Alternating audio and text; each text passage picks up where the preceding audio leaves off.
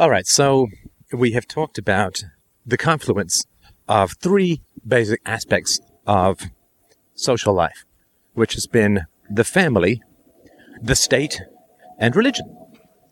So we've talked about sibling abuse within the family, and we have talked about its correlation to the state, right? So in family, we have parent, younger sibling, elder siblings. In the state, we have government, citizens, and corporations. So how does this model fit with religion? Now, if it doesn't fit with religion, then the model is problematic, to say the least. Now, if it does fit with the religion, it doesn't mean that the model is incontrovertibly proved, but it is the third leg of the stool. It means the stool can stand. It doesn't mean it will stand forever or under any weight, but it means it can stand. And that, I think, is magnificent progress in examining these structures. All right, so let's dive in. So clearly, with religion, I mean, it's embarrassing to even mention it because it's such an obvious thing, but God is the parent, and in particular, the father. Now, monotheism can never particularly stand very well because it doesn't have the complexities to take into account the mother and the father. Now, I've heard some arguments that God is in fact the mother. I've never particularly warmed to those arguments, which doesn't mean anything other than I have a problem with them. Doesn't mean they're false. It just means I don't particularly get them. Just because I think you don't want to get too clever in your analysis of psychological phenomenon. Like, you don't want to get, well, although God is referred to as the father and is always portrayed as male, it is in fact the mother. I think that you don't want to go that way. I think you want to try and keep things as simple as possible in this highly complex realm. And so to me, since God is referred to as the Father, and Jesus was a man, and all of the apostles were men, and most of the saints are men, that it's the Father that is being talked about. And also, of course, because the priest was almost exclusively male throughout history, and particularly in the past the last 100 years or so, was exclusively male, and is referred to as padre or father. Well, I think that we don't want to get overly complex and say that all of these masculine references are in fact referring to women. Well, no. I think we might as well stay with as simple an explanation as possible using Occam's razor that all of these dicks are in fact referring to dicks. So,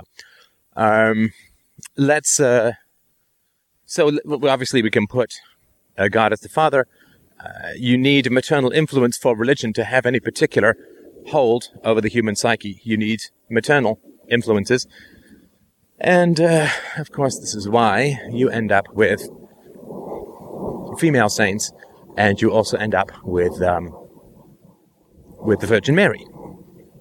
Now, the Virgin Mary, of course, is a child's conception of a mother, right? Because children don't know anything about sex, and children, even when they learn about sex, they can't imagine their sainted mother making the beast with two backs, right? Now, there was a funny bit in a recent, let's get culturally relevant and destroy future relevance. But in a Big Bang Theory, the Sheldon, the tall, skinny neurotic, has, or virtually Asperger's, it would seem, he has a complete female idealization of his grandma.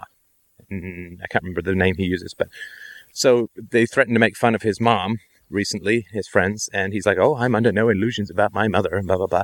And then they bring up his nani, I think it is, or his grandmother.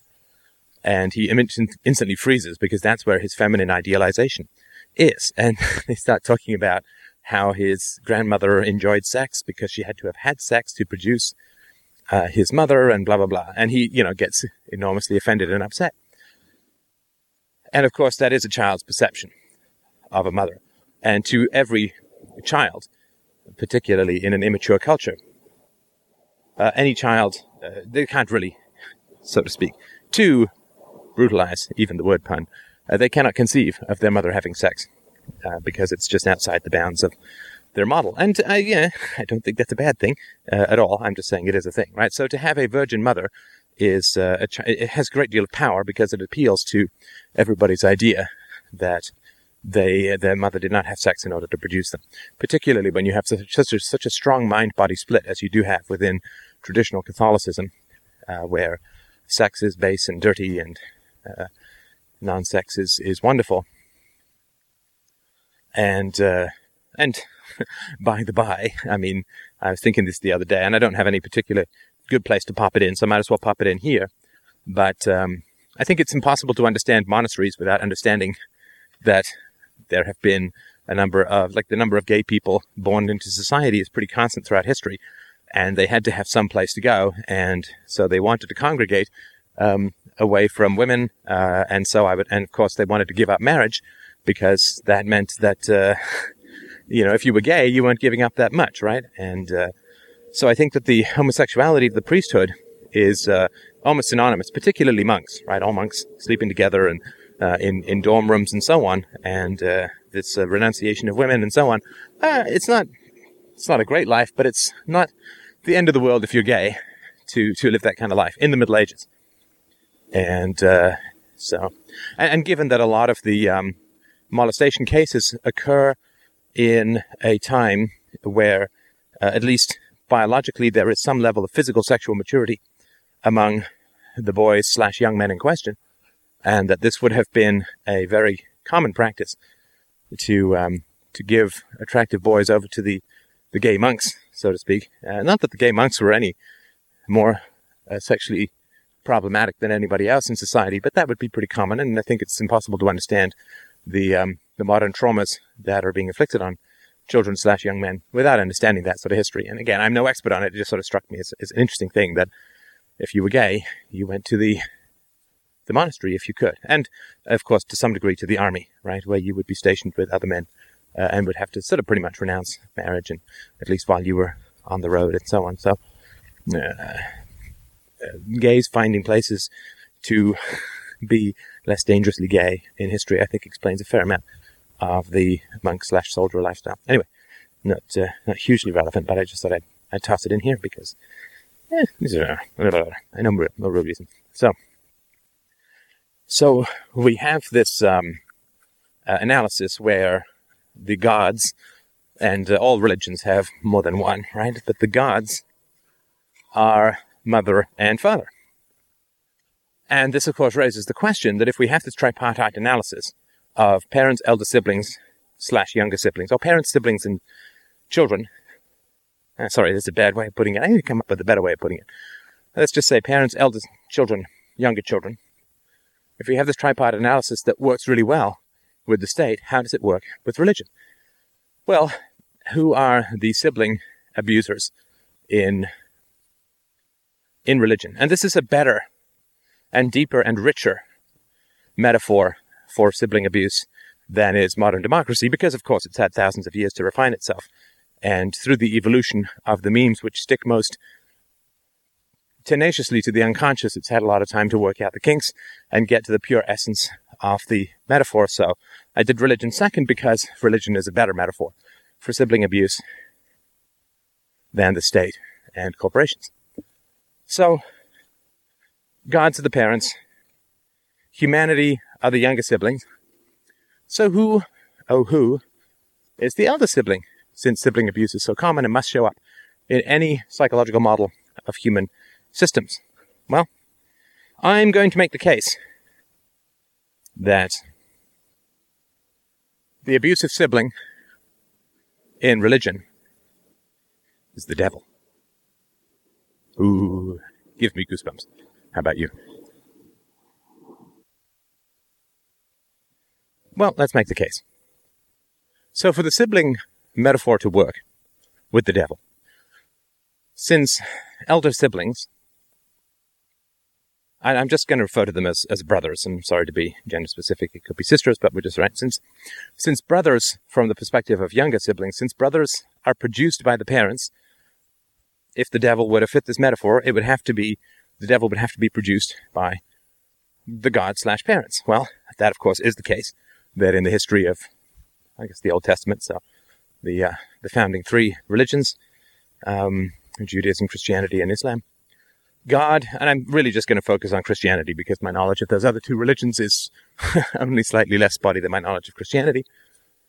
So, Lucifer was the child of light, was the rational angel, and Lucifer was created by God as a lesser independent being. So, of course, this is a perfect metaphor for the creation of siblings, and so that works very well, just at its basis.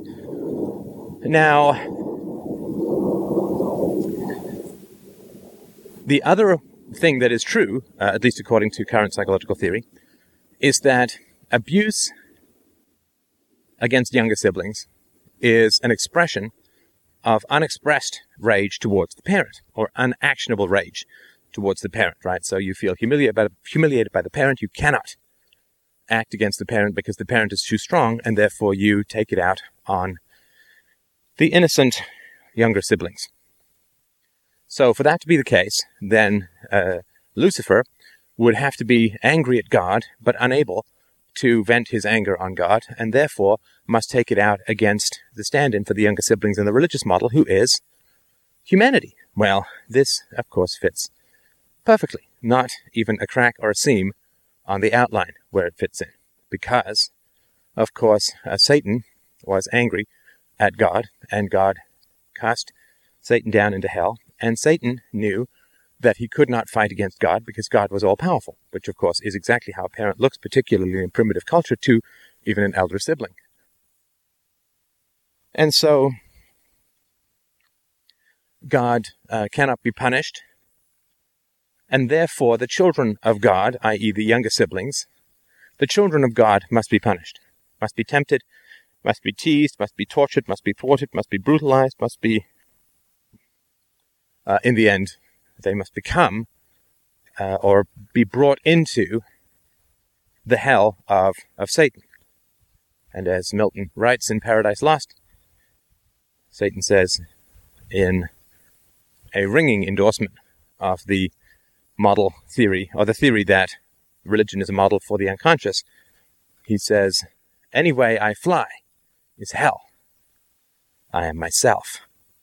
Hell. Hell is a state of mind." So the elder sibling has rage against the parent, cannot express or act upon that rage, and therefore takes out that rage against the younger siblings. Works perfectly in the model. Satan is enraged at God. Satan cannot harm God because God is omnipotent. And therefore,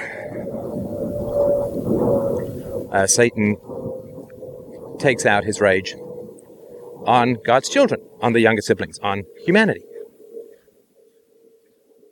Now, another predicate or predictor of sibling abuse is the loss of a father figure shortly before the abuse begins. And ding! Yes, we have a winner. That fits perfectly with the model of Lucifer / Satan, because Lucifer, the angel of light, is rejected by God prior to attacking humanity / the younger sibling. Because he rebels against God, he is rejected by God. God hurls him down into hell, and so on, right? And that is the rejection or loss of a father figure, which then results in the attack upon the younger siblings / humanity. So that, again, fits perfectly within the model.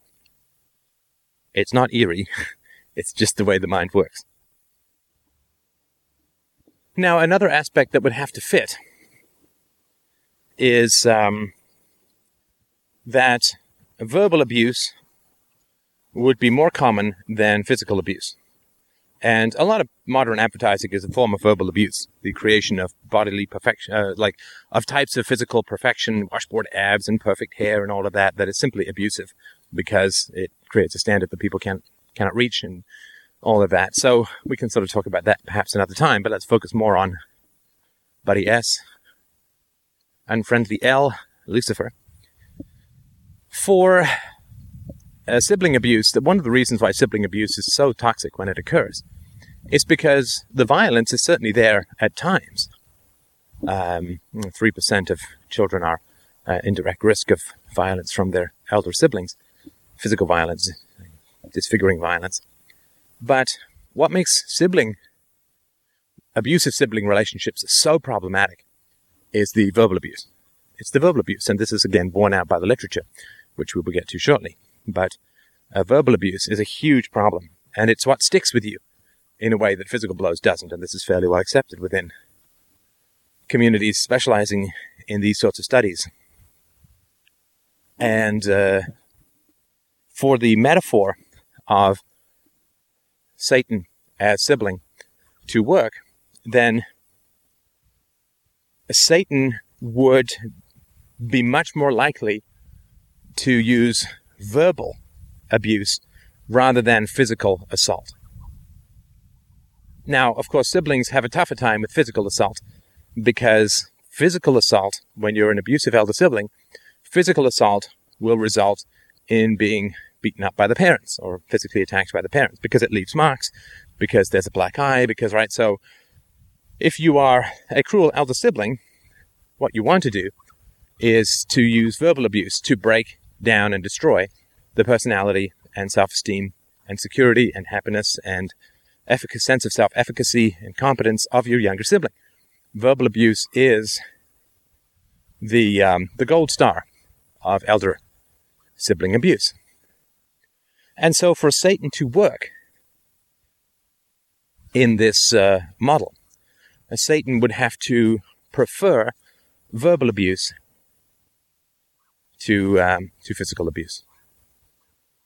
And verbal abuse relies upon the sanction of the victim. And I'm not blaming the victim for this. I'm just saying that if somebody abuses you or uses a term of verbal abuse, then you have to accept that in order for it to work, right? You don't have to believe that there's a fist landing on your face in order to get a black eye. But if somebody calls you fat or retarded or selfish, like, you have to accept the term in order for the abuse to stick. And that is really, really essential. Just to give, I'm sure I don't need to elucidate this much, but just to give a minor example. I posted a video, it was a brief excerpt from a Sunday show, March 14th. And in the video, what I did was I was having a discussion with a guy about proofs for God, and he was talking about his grandfather, and I was giving alternate proofs, rebuttals to his grandfather's statements about God. Now, most of the comments, as it's general, most of the comments were positive and helpful and so on. But one guy was like, "Whoa, Steph, I'm a big fan, but your lack of logic in this video is astounding to me." And, of course, I mean, when I do get this stuff, I don't know how obvious people think they're not being, but it really is completely obvious. When someone tells me that I'm wrong and doesn't provide any evidence, I just know that they're feeling anxious and they want to shift that anxiety to me by creating some unnamed sin or error of logic that they refuse to go into any details about, in the hopes that I will start attacking myself and say, "Oh, well, I guess I must have been really illogical. Gosh, this person saw it." Oh, right, all that kind of stuff. So, of course, I wrote back and I said, well, I'm even more disappointed that you have not seen fit to explain my grievous errors in logic to me. And he's like, "Oh, my jaw," he wrote back, "my jaw is still dropped with astonishment. I'll let you review your video and figure out all the errors you made." I mean, I shouldn't laugh because, I mean, poor guy, right? I mean, this is the best that he can do to deal with this situation of anxiety and stress, right? But that relies, sorry, just taking a picture, but that relies on, of course, me having stress and anxiety about my own capacities to reason. Yeah, you are namelessly wrong. I'm not going to tell you how. You just sit in the corner and you look at your video and you think about what you've done. I shouldn't laugh again because, poor guy, right? This is all just family reproductions of whatever he had growing up. But it relies upon me being insecure and self-attacking because he won't name the sin, and therefore I have to invent the sin. And this only works on people with a guilty conscience. And of course, the number of people who criticize me, well, it's got nothing to do with me whatsoever. They all rely on me having a guilty conscience, which I don't. I have a very proud and positive and happy and satisfied conscience. which is not the easiest thing in the world to come by. You have to take a few bullets to get it. But I guess they're not used to people with a happy conscience, or a contented conscience, or a proud conscience, and they just don't realize that none of this stuff works, and it's so transparently obvious what they're trying to do. So that is a sort of a minor example of a verbal attack that, basically is somebody laying a club on the table and saying, I really want you to hit yourself with this, because it feels like you're hitting me with this, and I can't figure out why. And so you need to do it to yourself to even things up. I mean, it's all nonsense, right? And it's all very sad and tragic and silly and pitiful. But that is the kind of stuff that we would expect from Satan if the sibling model of verbal over physical abuse were to work. And I'm really trying not to rig the game, but it fits with atomic quantum physics laser-like precision. Why? Because Satan is in essence a verbal abuser. Satan is in essence a verbal abuser. Like vampires, he has to be invited in order to do any evil. Right? So that's really important to understand. There's lots of metaphors of beasts or monsters that cannot do you any harm unless you invite them in. That can only tempt you, but cannot do you harm unless you succumb to that temptation. But these are all metaphors for verbal abuse. Verbal abuse is, what people are doing is that they're just casting nets into your soul. They're casting fish hooks on a line into your hole, jerking it around and seeing if they catch any fish. They're just trying various things in order to get you to self-attack so that they feel better about their own sad selves. And it's all silly. If you don't self-attack, they're just, they think they're pissing on you, but they're just pissing into the wind. It's all landing back on them, which, is why it's pretty frustrating and upsetting for some people. So if you don't self-attack, it's all nonsense, right? It's all just an embarrassing show of attempted manipulation. Because, people basically know someone's going to pick up that club, and if it ain't going to be you, it's going to end up being them. But they're the ones who brought the club to the table. So we would expect for this metaphor to work, as I said, that Satan would be a verbal abuser, not a physical abuser. And this we generally find to be the case. The metaphor for physical abuse are demons, right? They pop out of the ground and rend you limb from limb, werewolves, and the rage metaphor, animals, right? Once we've seen these brain scans of how brains end up differently configured based on early childhood experiences, we understand that we're dealing with a bunch of different species here in the world, a bunch of different species of humanity, predator, prey, a whole ecosystem of a variety of people, parasites, symbiotic relationships, and enablers and abusers and avoiders and victims. And we've got a whole ecosystem composed of fundamentally different animals in terms of brain configuration. Now, of course, we look at people, we look at a crowd, and we can only see people. 2 legs, 2 arms, 1 head, hopefully for the most part. And so we can't see into the brains. We can't see the different configurations within the human mind. So what can we do? Well, we create mythological beasts to make these different brain configurations come to life, right? So we have the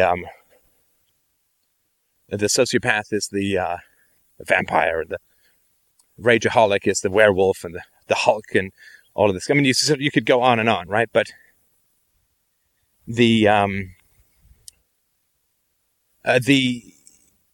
bestiary of human imagination is, to me, nothing more or less than a very precise categorization of the different configurations of the human brain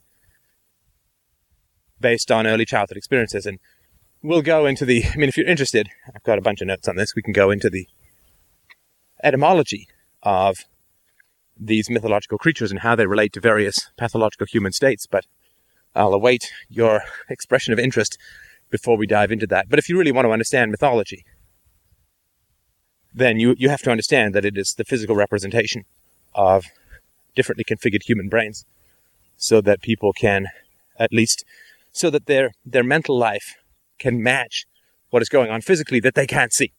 Right? And mythology is an attempt to describe a mental state that does not show up in the real world, or is unacknowledged in the real world. And it's important to remember that the examination and exploration of child abuse is really less than 50 years old. It was 1962 that the battered child syndrome was first introduced in a paper. And it takes a long time.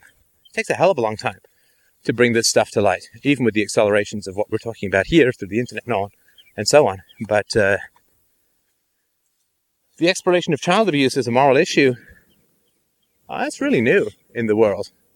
And if you look at where feminism was 50 years after the ideas first popped into people's heads, that was a long way from fruition, hell of a long way from fruition. I mean, you could talk about the beginning of feminism in the early 19th century. It took over 100 years for most women to get the vote. And we're 50 years into it, right? So of course it's early days. Look at the very beginnings of the anti-slavery movement, the abolitionist movement, 50 years after it was first mentioned. Of course it wasn't complete. Of course it takes a long time for these things to come to bear, to come to fruition. And they don't come to fruition in any way, shape, automatically. Nothing gives way of its own accord in the world in terms of hierarchy and structure and immorality. Nothing gives way of its own accord. Everything must be hacked and pushed down and stabbed through and pushed through. And I don't mean aggressively. I mean assertively and empathetically. But everything has to be hacked aside in order to carve a place of peace and security for the children, of course. So, Satan is a verbal abuser. Satan does not have the power to attack humanity unprovoked. And this is aptly told, of course, in the story of Satan appearing to Jesus in the desert. Right? Satan doesn't attack Jesus when Jesus spends his 40 days in the desert. He appears and tempts him, right? Takes him to the roof of the world and offers him all the physical things in the world in exchange for allegiance, right? And since elder siblings in general control more resources, bribery is very common, and that's what you see in this realm. And you see this continually played out in almost all the depictions of Satan, right? Satan in the Garden of Eden does not physically attack Adam and Eve, right? He tempts Eve with knowledge of good and evil, and Eve eats of the fruit and sells it off to Adam and so on. And this is entirely in accordance with the sibling theory, right? Because the elder sibling is often very charming towards the mother, which is how the elder sibling will tempt the mother with eating this sort of the fruit of knowledge. And this metaphor, again, I've talked about this in a very early podcast, so we won't sort of try and cross-reference this metaphor too much. But these metaphors have a number of different ways that they work. But it's not too surprising that Satan uses language and not force to tempt and corrupt people. And it is Satan who comes up with hell, right? And Jesus, in fact, was the one who first described and inflicted hell. In the Old Testament, when you died, God was done with you. But in the New Testament, you get to live in hell forever. And that, to me, works very well as well, because what we have seen in the literature and the research is that the effects of childhood verbal abuse by elder siblings in particular tends to be very, very long-lasting. It's very long-lasting. Your parents will go old. Your parents will die. And you will, most likely continue. So there's you get to see your parents diminish, particularly in the ancient world where life expectancy was much shorter. You would see your parents diminish, get sick, get old, die. But your sibling would be riding strong right beside you, or in most cases slightly ahead of you. So in that situation, the verbal abuse that is inflicted upon you by your elder sibling, if that's what happened, is something that will last your lifetime, will last for eternity. It does not diminish in the way that parental power and abuse does. And your brother or sister who's older will always be slightly older, will always be slightly more experienced, will always be slightly ahead in career or in love or in all of these sorts of things. And so there is an eternity to the verbal abuse of a sibling that there isn't with the verbal abuse or physical abuse of a parent. And so that's why you have this concept of hell associated with the verbal abuse, the eternity of punishment associated with the verbal abuse of the elder sibling / Satan. Now, the best metaphors work in reversal, in my opinion.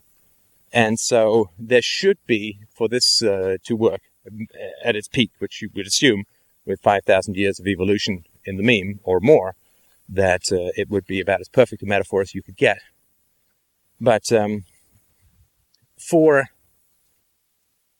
it to work, we would have to, or it would ideally be applicable, Satan would be applicable to a younger sibling as well as an older sibling. In other words, Satan could be the younger sibling's view of the elder sibling or the elder sibling's view of the younger sibling as God, right? So, sorry, let me just rephrase that. So Satan, if it were to work optimally, psychologically, the metaphor would work both for the younger sibling, looking at the elder sibling as Satan, but also as the elder sibling inhabiting the personhood of God, you're looking at the younger sibling as Satan as well. So it would work for both siblings. So how does it work? Well, we've seen from the literature that another predicator of elder sibling abuse is the perception that the younger sibling is the favorite. And that causes an attack upon the younger sibling. Well, this works in the metaphor as well, perfectly. Because Lucifer is God's favorite. God's favorite. And so when the elder sibling psyche fuses with the God/parent psyche, there is an attack upon the perceived favorite. And that is what occurs within the Old Testament. One of the last predicators of elder sibling abuse is the perception, or the reality, that the elder sibling is placed in charge of the younger sibling and is given too many caretaking responsibilities. Thus there is resentment and rage towards the younger sibling. Well, this works as well, because in many of the myths associated with with Satan, some of the reports or stories are that Satan is given responsibility for humanity. And Satan is first. Some of the stories I've heard are that Satan was given the moral was going to be the moral tester of humanity, and he regularly did test humanity's morality, found that they failed, and got resentful at the task. Was put in charge of maintaining the virtue and safety of humanity / the younger sibling, and thus became very resentful, and this caused the rebellion against God, which then made the job even more vicious and more permanent, right? And this would correspond with, I am put in charge of my younger brother, I resent it and complain to the parent, who then attacks me for my resistance, and things go exceedingly downhill from there. So that works as well. Now, one of the things, of course, that is very strong and powerful in the story is the degree to which the responsibility of God for Satan is evaded and avoided. And this is something that's so fundamental. I mean, it doesn't fit at all together logically, but it does fit together in terms of psychological need, and that we'll spend a few minutes talking about now. So, the argument for the moral responsibility of God is that God is all-knowing, and God is all-powerful, right? So, if God is all-knowing and all-powerful, then when God creates Lucifer, God knows that Lucifer is going to rebel. And so God is punishing Lucifer for something which God not only knows ahead of time is going to happen, but also has full power and responsibility to stop. Because God can change anything in the future. Again, let's sort of stay away from the logical inconsistencies of such a formulation. But God can change anything in the future, which means that God, since God can do anything, past, present, and future, God can create a Lucifer who does not rebel. But God doesn't do that. God creates a Lucifer who rebels. And God knows ahead of time that this is going to happen. So God is, in a sense, choosing and creating not just the being of Lucifer, but the morality of Lucifer, not just the physical body, but the psychological profile, the mental state of Lucifer. And isn't this true with regards to parents and siblings? Because the parents don't just create the physical body of the child, of the sibling, of the offspring, but they create the mental state of the offspring of the sibling. They create not the physiology alone, but the psychology, complete, or largely complete, of the offspring. And it is the pathology within the parent that creates the pathology within the child, the unexamined, unacknowledged pathology of the parent. And this, of course, is the fundamental paradox of abusive parenting, right? Which is that when a parent is describing himself as a parent to the child, he is all-powerful, right? Do it because I say so, do as I say, not as I do. The parent is self-described or described within the family unit of structure, particularly in the ancient world, as the all-powerful patriarch, as all-powerful. And this, of course, creates significant problems because, of course, if the parent is all-powerful, then the parent is completely responsible for the abuses of the elder siblings, right? You understand? If the parents are as powerful as the parents say they are, then the parents are completely responsible for the abuses of the elder siblings because the all-power of the parents could prevent that easily. Snap of the fingers, right? But of course, it is the very power of the parents that creates the abuses of the elder siblings, because it is the unjust exercise of power over the elder siblings that trickles down to abuse towards the younger siblings. It's the brutal abuses of the parent, the misuse of such power, because all such power is always misused, that creates that. And so the metaphor would only work if the omnipotence of the parent was co-joined with the complete free choice of the offspring. Right, this is an important, subtle, but powerful point. So, for Lucifer to be considered evil, God must be helpless in the face of Lucifer's choices. Right, so Lucifer chooses to rebel. God can't be responsible for that, because if God is responsible for Lucifer's rebellion, then God cannot call Lucifer evil, because Lucifer is a product of God, and God knew ahead of time that he was going to rebel. So you can't call someone evil for doing what you know in advance exactly that they're going to do. Right? So, for instance, you can't say that someone assaulted you if you have just paid them to do it. You can't call it assault if you've just paid someone to do it, because you have full foreknowledge of what's going to happen and control over what happened, because you've paid the person to do it. It may be unseemly to take money to hit someone, but you can't call it assault in the same way that someone randomly walks up and pops you one in the head. So since God knows exactly what Lucifer is going to do and creates Lucifer for that very cause, God cannot call Lucifer evil independent of God's choices, because there is nothing independent of God's choices and power. And so you have this duality, that God is all-powerful and all-knowing, but God did not know ahead of time and is helpless in the face of Lucifer's choice to rebel. And these contradictions can never meet. And the story of Lucifer perfectly reflects this reality. Parents unjustly claim omnipotence or all power, and then and they claim that they are in complete control of the family, and obedience is owed and deserved, and earned, and so on. But then, when children rebel or act badly, the children are blamed completely. So we take all the power in the world when it suits us, and then we take no power or responsibility when the children act badly. This is exactly the story of Lucifer. So I hope that this makes some sense. And I'm glad that we're finally getting around to this topic of sibling abuse, because you can't understand people's formulations of the state and of religiosity and of other things. You really can't understand these things without the missing and key component of sibling abuse. And I think we can see how well it works for both the state and for the family. So thank you so much for listening. As always, we'll get to the facts of the matter next, but I wanted to give you the power of the mythological confluence first. And thank you so much for donating, for supporting, for continuing to listen and share this most powerful of conversations. All right, so let's just finish up this.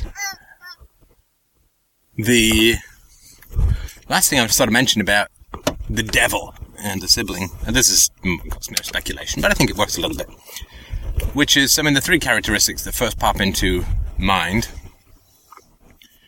is, I guess, four characteristics, right? So hairy legs, like goat's legs of the devil, red with a pitchfork and a hat.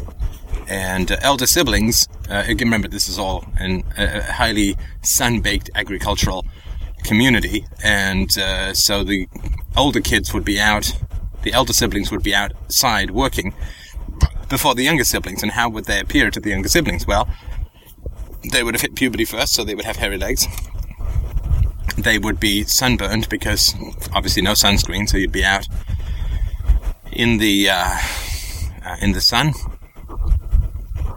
You would have a pitchfork, and I know that would be added later, metaphorically, to have a pitchfork because you'd be out there doing the family farm and business, and you would have a hat on, and that might translate as horns, right? So you could look at the typical physical characteristics of the devil as being a younger sibling's view of an elder sibling who's gone out to work, sort of for the first time. So I just want to point that out as it's a possibility. It's not a clincher or anything, but it certainly is an interesting possibility as to why it would be these images and not others, and I think that sort of works.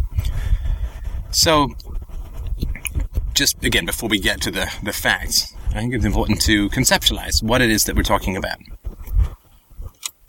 What is it we're talking about when it comes to siblings? Well, with siblings, there is a difference of degree, but not of kind. With parents and children, there's a difference of kind, not just degree. It's not like parents have more power than children. Parents have all the power when it comes to children. Ball, that's right, boo-boo. And so, whereas siblings have a difference of degree, not of kind, because they have differing levels of power, but still no power, fundamentally relative to the parents. Now, I think that the pathology of this is really in place when the following circumstances occur.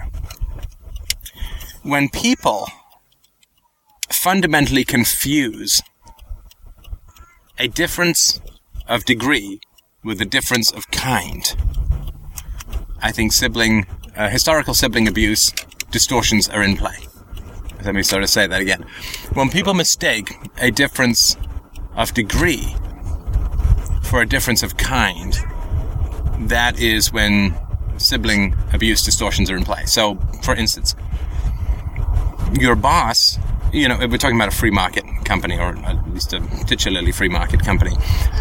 Your boss is a difference of degree, not of kind. So your boss is more in demand than you are as an employee, which is why he gets paid more. But it's still just a difference of degree, not of kind. If you compare that to something like the power that an IRS agent has to initiate force and arrest you and throw you in jail, and right, compared to that, your boss has there's no fundamental difference of kind in the power that is there, but there is a difference of degree. He's worth more, he's paid more, and you have negotiating with him, but he has somewhat of the edge in negotiations because you're more replaceable than he is, right? So, which is why you're paid less. And so there's a difference of degree, but not of kind. But with the tax man, or the government bureaucrat, or whoever it is that can make your life hell that way, there is a difference of kind in terms of the power that can be exercised. And yet that's not how people see the world, right? What they see, and this is the Marxist view, right, which is that the corporations, the capitalists, have all the power, and the state is, kind of helpless and or is benevolent, right? And that's because most people who experience abuse within the family will often experience more abuse from siblings than they will from parents.